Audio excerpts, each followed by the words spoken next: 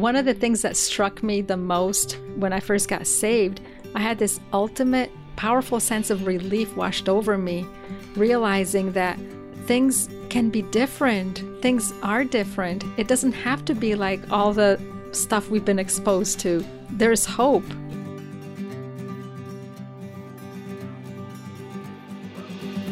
You're listening to the Years of Marriage Advice podcast. PJ and Jenny here, and wow, do we have some special guests for our episode today. In our last episode, we mentioned if you want to totally transform your marriage, start by setting a goal for it. You can download your free guide on setting a goal for your marriage at yearsofmarriageadvice.com/goals. Now, let's get into this conversation with our very special guests. All right, everyone, we're really excited about this episode because we have some very special guests, and it's my parents. So thank you guys for being willing to interview with us today. We know that you have a cool story, and we're excited to get to share it with everybody today.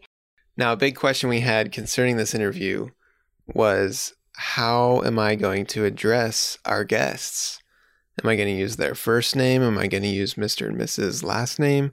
Or am I going to use what I normally call them? And normally when couples get married, they have the question of what are they going to call the parents of their in-laws? And so for me, I adopted Jenny's names for their parents, which is Poppy Seed and Momtees. That would be Mr. Poppy Seed Muffin to you. Wasn't that your name for me? Yep. So, affectionately, we have Poppy Seed and Momtees here with us. So before we get into the story of how you guys met, explain to us a little bit about your perspective on marriage before you met. For me, coming from a family where my father and mother separated when I was 5 or 6 years old. Brother was on second marriage. My sister's marriage failed. Been with kids, and I had an older sister, passed away when she was 29. But my siblings are at minimum 10 years difference between me, so they're a bit older. And so growing up, I watched their marriages fail, basically, and people around me, friends would get married and not stay married. So to me, when the thought of marriage says, if it doesn't work, you just get a divorce. I wasn't a believer, so that was, if it doesn't work, you just move on, try it again. So, which I say that now and saying how bad that really sounds, but now that, I have Christ and Jesus, and there's a purpose now, and this marriage will last. And I'm ashamed to think back of how I felt then, So saying it, I feel so kind of dirty, but I was saved from that. So now I can say that with hoping that somebody doesn't have that same opinion as I do. Yeah. And did that experience with your family and your view of marriage, did that affect your desire to ever get married? For a long time, I never wanted to get married. And actually, anyone that I dated would last a few months, and then I'd have to move on because I felt myself getting too close because I didn't want to go there. And then I met Sabrina, and she was just so different. And, being from just South America, I don't know what it was, but she wasn't like anyone else that I've ever met. I always felt that everyone that I came in contact with, and maybe it was just the cynical nature of all my friends and people that I met, that everyone is out for themselves. Everyone has an ulterior motive. They just have something else that they really mean. And when I met Sabrina, it was just so different. It's like she was the real thing, and I felt just so confident that when my back was turned or I wasn't around, that I could trust her, and I could trust her with my heart. Yeah, that's cool. And during this time, you were not a Christian, correct? Correct. Right, and neither were you, Mom, right? Right. Yeah, so tell us a little bit about your experience. Well, mine was a little bit different. Growing up, I didn't really see people get divorced or anything like that, but my parents never got along. They fought all the time.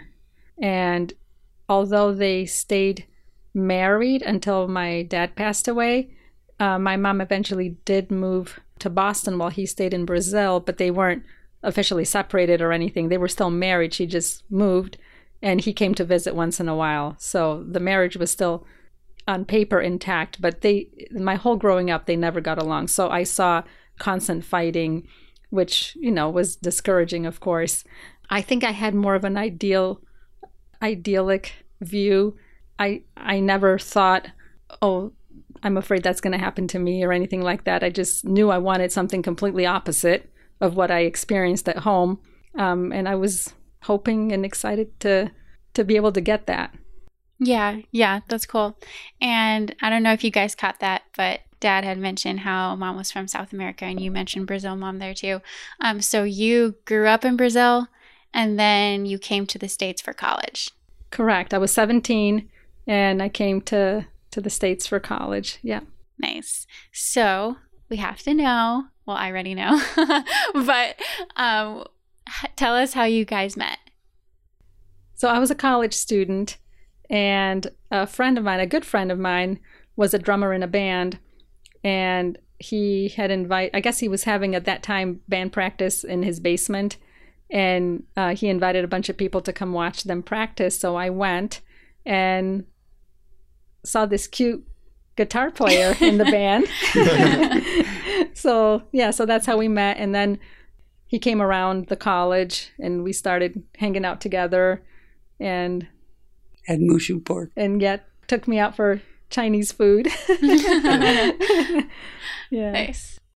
Mushu pork and mugu gai pan or something. So that's how it all started. So we started dating then. I was 19. Nice. How long did you guys date before you got engaged? It was about 2 years. Yeah, if we circle back to, I really never wanted to get married, but Sabrina was different. I wanted to stay with her, and she was obviously not a citizen. And so I had to make a decision, because she was going to go back to Brazil. I mean, she had an internship, right. and she here for a while, and I had to make a decision, because do I let her go and lose the person that I really love, or do I do it? So we're in Alexandria Bay, sitting watching boats, and I didn't actually prepare much, because it was really a big step for me. So I was ringless. Yeah, Dad proposed without a ring. We grew up knowing that story. Yeah. They'd take us to the spot where they got engaged, and it was like, Dad, I can't believe you didn't have a ring. Yeah, I'm still scarred about that. But then at least you got to pick it out together. Yes, we did. So that works out. Yeah. So, if you could refresh my memory, what was the turning point for you in the relationship of now actually wanting to pursue marriage with her? I mentioned trust, and as we started to date, it was just different. It was just fun. It didn't seem like she had never demonstrated any baggage or any not bringing up past boyfriends or anything, and was just generally kept to her word. When she said something, she meant it, and wasn't just as to pacify at that moment. And it was gradual, but the difference that I saw is that Sabrina was genuine and trustworthy. Yeah, that's really cool. So we mentioned already that before you guys got married that you were not saved. So tell us a little bit about how you both got saved and kind of what led up to that. A little bit, huh? No, tell us the whole story. It's a great story. Okay. Yeah. So when we got married at Syracuse University, and it was an interfaith chaplain, because Sabrina's mom is Jewish and Dad's Catholic. My family was Catholic, except for a few people, which we'll talk about that later. But after we were married, and we were talking about someday, having kids and what we're going to do, because, I was Catholic, then I had so many questions in the faith and things that were telling us not to do, and I had my own idea of what church really was. And as you're getting older, you're starting to see more in that, God needs to play a part in your life. I could feel that because now that we're married, and also, we're talking about kids, where our kids can't grow up without, being in the middle. But my occupation is a computer programmer, which long hours. Some nights I'd program all through the night, never to go to bed. But that pretty much happened the day before I got saved. I was at work, and at 5 o'clock, my employer said, "We're having a big sales meeting tomorrow, and I need all this data." Well, at that time, all the data wasn't available, so I had to actually restore. I had to save everything off, put the new packs in, and then write the code over all this data so they have their sales reports. So I was there all night. Wow. And the next day, now going without sleep. So the next day, and at lunch I went out. Now, just before we got married, I bought a new car, and it was a shiny, almost black car. And now there's a sea of cars out in the parking lot. When I went out, there was like nothing before, because all the like 100 salesmen were there. And I go out, and I was just so tired, and I was kind of frustrated. The whole night was frustrating, because if they would have asked me for that a few days ago, I wouldn't have been able to do that. So I get out, and my nice shiny car has bird droppings from the front to the back. Surrounding cars had nothing on it. It's like they singled out my car. It was wet, and windshield wipers wouldn't do anything. It was like putting paint on your windshield. So I had to go in, paper towels, and I'm scrubbing it. And so now this is adding to my frustration, and I'm going on no sleep. And so I get all that done. So I go out and I just start driving. And I was going to head to a store, but I was just driving. And hold that thought for a second. As when I was 15, my sister Carolyn had passed away from cancer when she was 29. And she was a Christian. She was a believer. And because she was quite older than I was, the difference in our age, I would go out there in the summer or some breaks in what we call the country. Today it doesn't look like the country, but it was the country, in this little country church, and spend a week or two with her. And she'd take me to church, and I went to Sunday school. But that same church had a cemetery on the side, which she was buried in. Now, I hadn't been there since I was 15 years old, and I was driving, and then I saw that church.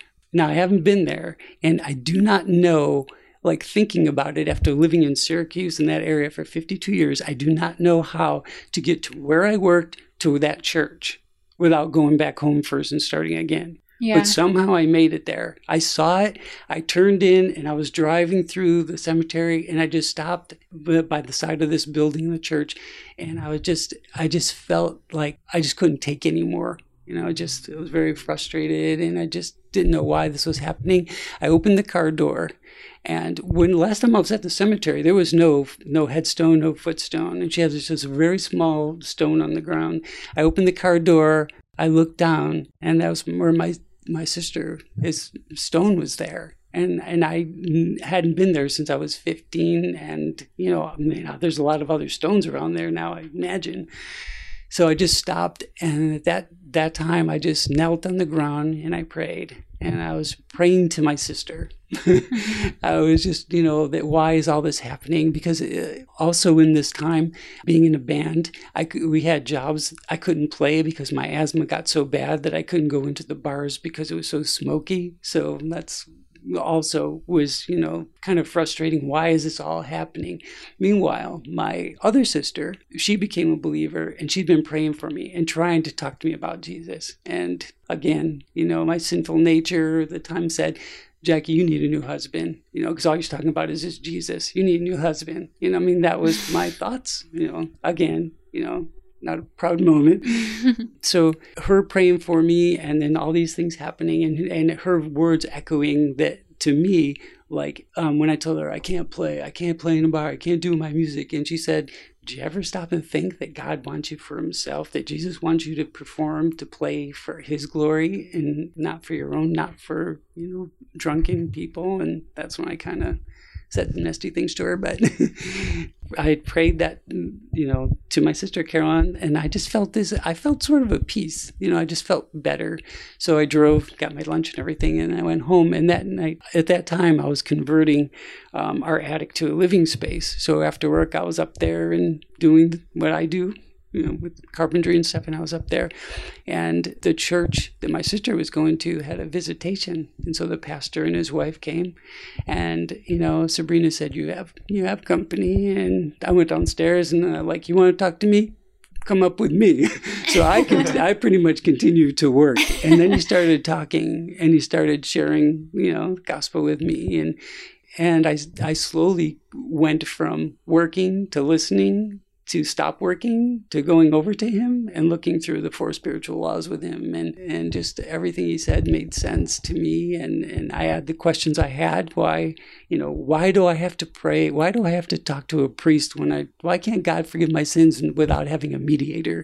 And so, we went to his Bible and he showed me why. And so every question that I had, concerns that I had with practicing being Catholic, he answered. And so I prayed to receive Christ at that point, and the whole life changed after that. The people that I was, friends with, at that time, which I thought were great, we're still good people, but just our circle of friends changed, and things that used to come out of my mouth, if I said it, it just wasn't right. It just that shouldn't be coming out of my mouth. And it was a change. And my ears were just filtering out things that they never had before, things that used to be hilarious. My whole, list of jokes I used to love to tell had to be thrown away because I couldn't even look at that and think and remind me that was your old self. This is your new self. Yeah, that's amazing. So, sorry, it was a long story. No, that's great. But I'm not sorry. Right. So, Mom Tees, how did you respond when you saw the change in him, and how did you take it? Well, that same night when Pastor Denny and Bev came to our house, I knew why they were there, and I wanted no part of it. So the truth was that I was studying for an exam because I was taking a class, and I conveniently said, I have to have studying to do, so I don't have time to talk. So so terrible, but so I did. And so when they left, and Jimmy told me what happened, the first thing that came out of my mouth was, "So does that mean we have to go to church now?" I mean, I don't even know what I was thinking, but so that was it. And I don't even know what you answered, but this whole week that followed, all of a sudden, I started having all these questions because I grew up, mom Jewish, dad Catholic. No, really, we believed in God, but there was nothing else faith-wise at all in our growing up. Even, I remember when I was little once, I asked my dad, is Jesus really God's son? And he said, of course he is. Then I ran to my mom and asked her the same question, and she goes, of course he's not. So needless to say, I was pretty confused about those kinds of things. So that week I started having all these questions that never would have interested me before. And the following Tuesday, Pastor Denny came back, this time with a lady by the name of Carol Flickinger.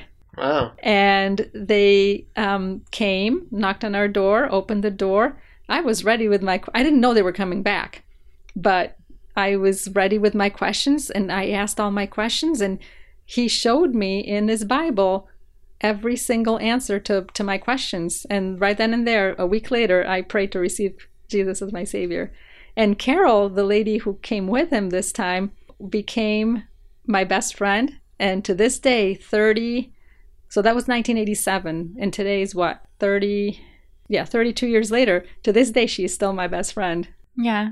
That's really cool. That's amazing. Yeah. I don't think I've heard the whole story fully, so that's really cool. Yeah. That's really neat how God used all those circumstances, Dad, to kind of prepare your heart and get you ready. And then, Mom, you were ready with your questions too. And so within a week of each other, you both got saved. That's really cool. Mm-hmm. And it's cool too to hear the transformation of, like you were saying, Poppy Seed, about the old man and the new man, seeing the transformation and how God just does a new work in us and we're made new. And so question for you based on that, did you see a transformation in your marriage as well after you got saved with how you talk to each other? Or tell us a little bit about that. I think something that made a significant difference, because we were brand new Christians, and Jimmy's sister the church that she was going to, who sent the pastor, she had put our names on the visitation list. So we started going to that church, and the first thing that they suggested that we do is attend a class called, I think it was a 6-week class called Practical Christian Living. It was fabulous because for a new Christian, and you want to know, well, I need some guidance, other than just listening to the service on Sunday. So there was a class, and I never owned a Bible, so they gave me a Bible. Yeah. And we got our little booklet, and we went through the class, and that gave us basics. So right then and there, we started learning how to live practically in daily life in a Christ-like way. Of course, it was just the beginning. We had a lot to learn. Yeah. But I think that started making a difference right away. Mm-hmm. And after we went through the PCL, they put us in a class of young married people. It was Genesis class, right? And Carol Fickinger was in there. Yeah, so Carol and her husband Tom befriended us. Yeah, they invited us to their apartment. They were newly married also. They had just gotten married just a few months before. And they made pizza, and they told us all the Bible stories that we never knew. Yeah. It was great. That's really cool. And we became really good friends ever since. And then, of course, meeting, people, the couples in our Sunday school class, godly couples, seeing examples of people and how they're living, all, we learned from all that. Yeah. Mm-hmm. And from one not wanting to have kids for like 5 years, 6 years after we're married, seeing all these newly married people, and although I think all the women were pregnant, and it kind of, made us like start changing. I used to do some programming on the side as well as my regular job, and a lady there was a manager that I was doing work for after I got married, gave me some advice, and this was before I was actually saved. And she said 2 things. She said, don't wait till everything is perfectly lined up. You've saved enough money, got everything perfect in your life before you do 2 things: buy land or have kids. And I'm still thinking we had the same plan, but after we were saved, like all of a sudden that was, she's right, we have, there's all this love, and you just have just this peace in you, and start a family. So I don't think we planned our family, but I think it was all the babies around us. Baby fever. Yeah, and it's easy to fall into that mindset of, well, once I have this, then I'll take care of this. Or once I reach this checkpoint, then I'll be able to have kids or move or whatever. Whatever the big life decision is, it's like, well, am I going to wait until everything's perfect, have all the money, have everything line up? But in most cases, it doesn't seem like that's the case. Yeah. It would never happen. Right. Yeah. So going back to at the beginning of this conversation, how we talked about all of the negative views of marriage and the bad examples of marriage that you had, how did you guys navigate really being a pioneer in both of your families of having an actual healthy marriage? Fear of God. Yeah. I mean, the more we learned in light of eternity, and you just thinking about, do I really want to give in to something or do something that, could potentially, I have to pay for the rest of my life? And, I think putting Jesus at the center of our marriage was the key. We knew that, our relationship with the Lord comes first. And if we don't have that relationship with Him, how can we have a relationship with each other? So doing our best to, be in His Word and abide in Him, and be around people that are good examples and godly counsel.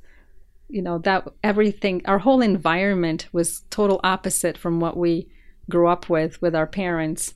So I think that, accepting the Lord as our Savior broke that chain, in both of our situations, even though, we both grew up in less than ideal situations, very different, but less than ideal situations. Yeah. And having Jesus as, our authority is what made all the difference. Well, seeing the Bible and seeing it now, like it came to life. the words God's word became real, was in our heart that wasn't there before. So the actual things that were said at our wedding, I remember our wedding invitation was today's the day that I marry my best friend, and I still look at that. Probably because I have to dust it in our bedroom all the time. But that gets really dusty. And it's kind of good because today's the day that I'll marry my best friend. And even if it's dusty, it just reminds me that it's something that you have to treat like it's just happened, that it makes it new again. So, and you have to treat your marriage like it's not old and stale and it falls into any, it just has to continue. It can always be like it was when you first were dating, if you let it. Having Scripture come alive in our hearts and in our marriage made a difference. And it's not overnight. You feel a change overnight immediately, but it takes time. I mean, for me, there was almost 30 years of, old stuff that needed to forget. But that old stuff, when you have all these things in your life after you become a believer that you're not proud of.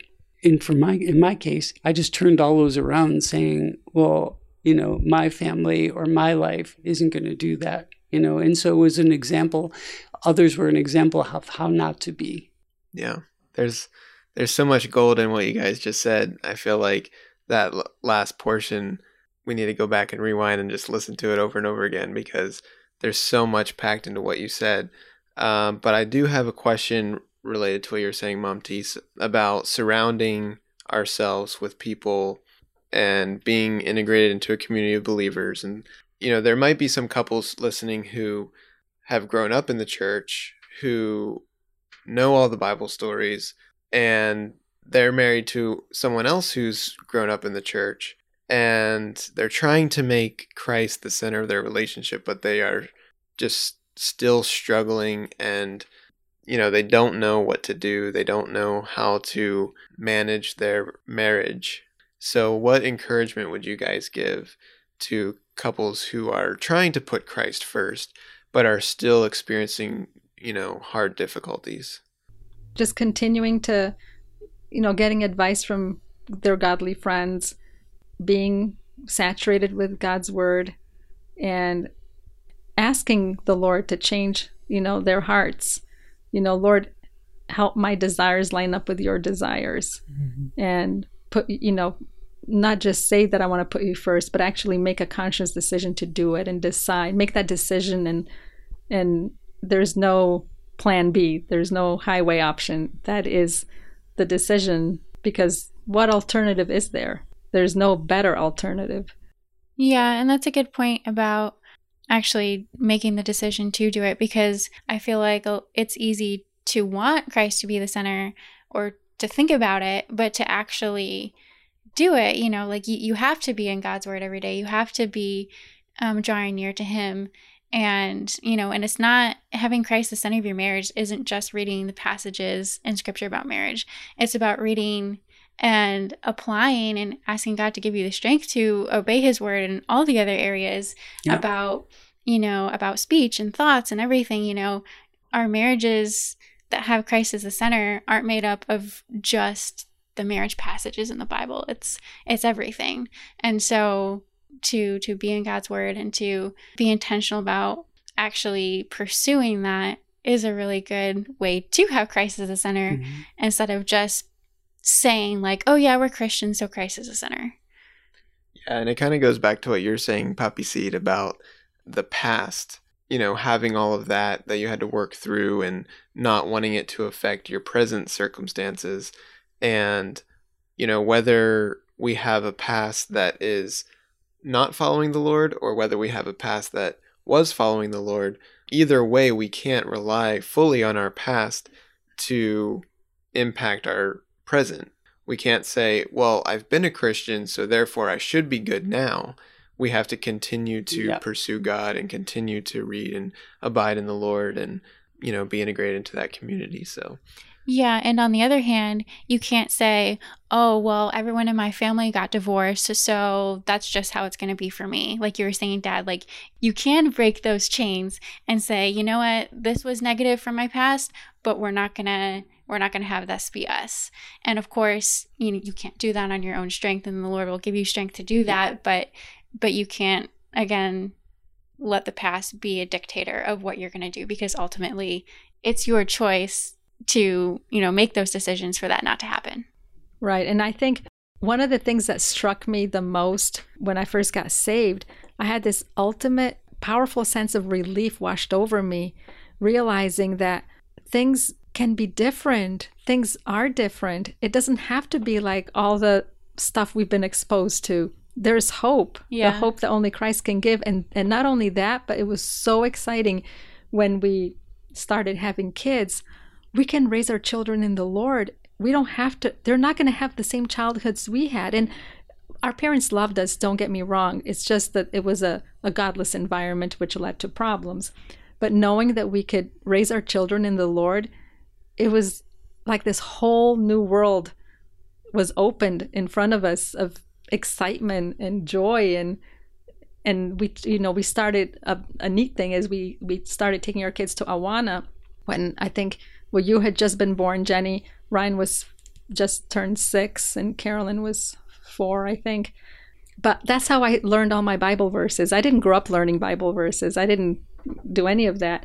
And because I became an Awana leader, I listened to those verses over and over and over again. So those verses, by osmosis, got written into my heart. Yeah. And I wasn't just listening to them, but I was meditating on them. And that helped me be even more in the Word and just help apply the concepts and principles of Scripture that, that we wanted. So it was just so exciting. Yeah, that's great. So looking back, before you even knew each other, the examples you had of marriage may not have been the best. And now, 34 years later of being married, seeing how far you've come, where you started, the circumstances that were surrounding you, and now to see grandkids who are being raised in the Lord. There's no greater joy. And, sometimes Jimmy and I have both had people say, so how long have you been married? Oh, 32 years, 33 years, almost 34 years. Wow, that's amazing. Wow. Congratulations, guys. And in my mind, I'm thinking, isn't that the way it ought to be? Why is this shouldn't be strange. This should not be strange. This should be normal. And it's sad that it isn't. So it breaks my heart when people get excited that we've been, I'm very happy to be married 34 years, but that's the way it ought to be. We're going to be married until the day the Lord calls us home. And that's the way it should be. We hope you've been encouraged so far by Jenny's parents. This is just part 1, and we'll be continuing the conversation next week in part 2. If you've been encouraged by their story, it would mean so much to us if you would share it with a friend. And we'll see you soon for part 2.